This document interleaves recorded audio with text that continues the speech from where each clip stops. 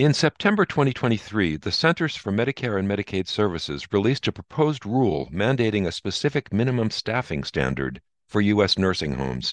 Although the policy could represent the most important nursing home reform to be enacted in decades, additional efforts may be necessary both to strengthen the rule and to transform nursing home care more broadly. I'm Stephen Morrissey, managing editor of the New England Journal of Medicine, and I'm talking with David Grabowski, a professor in the Department of Healthcare Policy at Harvard Medical School. Dr. Grabowski has co-authored a perspective article about the proposed rule. Dr. Grabowski, what types of clinicians typically staff nursing homes, and what are their responsibilities? Most of the direct care at nursing homes is done by three different staff types. The first are registered nurses or RNs. The second are licensed practical nurses or LPNs. But the bulk of the care is done by certified nurse aides or CNAs.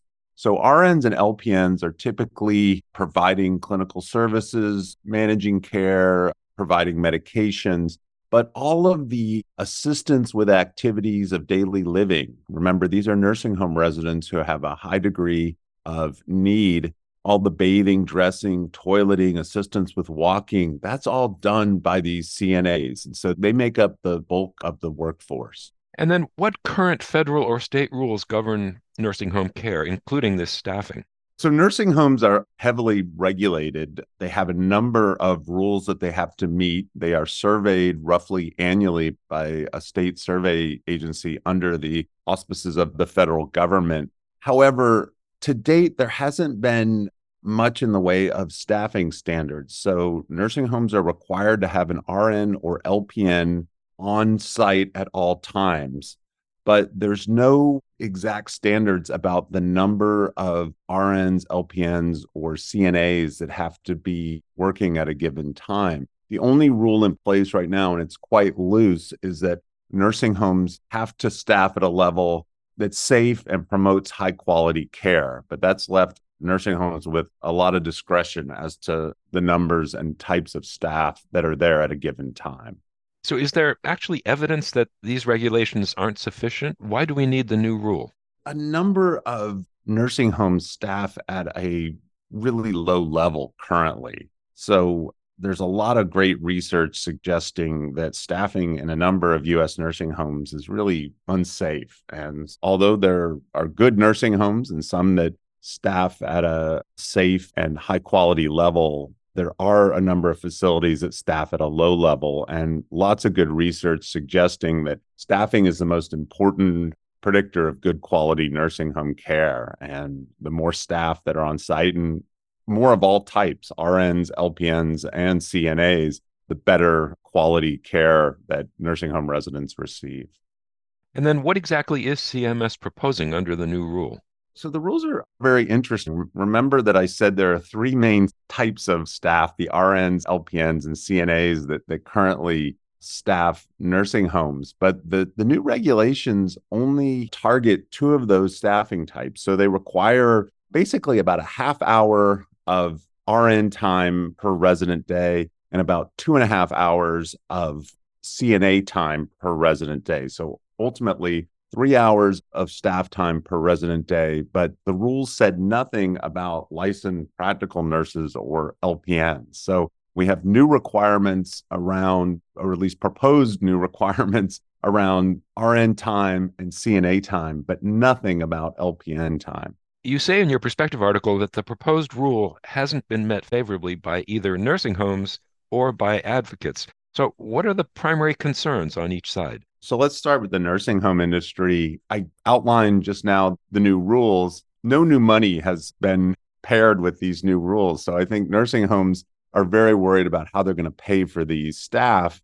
On the flip side, when you talk to advocates, they still think these levels are quite low and that CMS didn't go far enough in mandating a level of staffing that would really encourage high quality care. So both sides are, I think, upset about the new rules. In order to, I think, manage some of the concerns on the industry side, I'll note that CMS did delay implementation of a lot of the rules. So the staffing rules really don't come into effect for 3 to 5 years. And then they've also allowed some exemptions. So if nursing homes are in a market where they can't find staff at the prevailing wage rate, they were given an exemption and don't have to meet the CMS standards. So they did try to manage some of the industry concerns. On the advocate side, they have talked about trying to increase the number of staff. And so, as part of the proposed rule, they're taking input on whether they should mandate an even higher standard of 3.48 hours per resident day of staff time. So, we'll see how the final rule kind of plays out. But